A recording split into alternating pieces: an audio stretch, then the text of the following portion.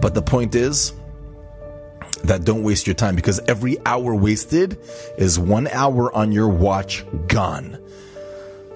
Every movie, 2 hours of your watch gone.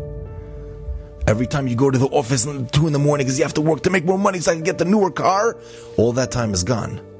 So if you waste those hours on things that bear no fruit, things that are not incumbent upon us, things that HaKadosh Baruch Hu doesn't, then perhaps we should rethink our stopwatch, because time goes.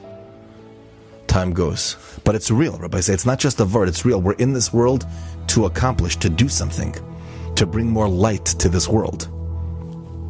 Make sure you don't waste your time, because it's not just a saying. Like Mark Twain used to say, no. This is life. This world is a hallway. And it's not even scary. It's awesome. Okay, that's great. So now there's a purpose. Look what there's to do here. There's so much to do, so much to accomplish.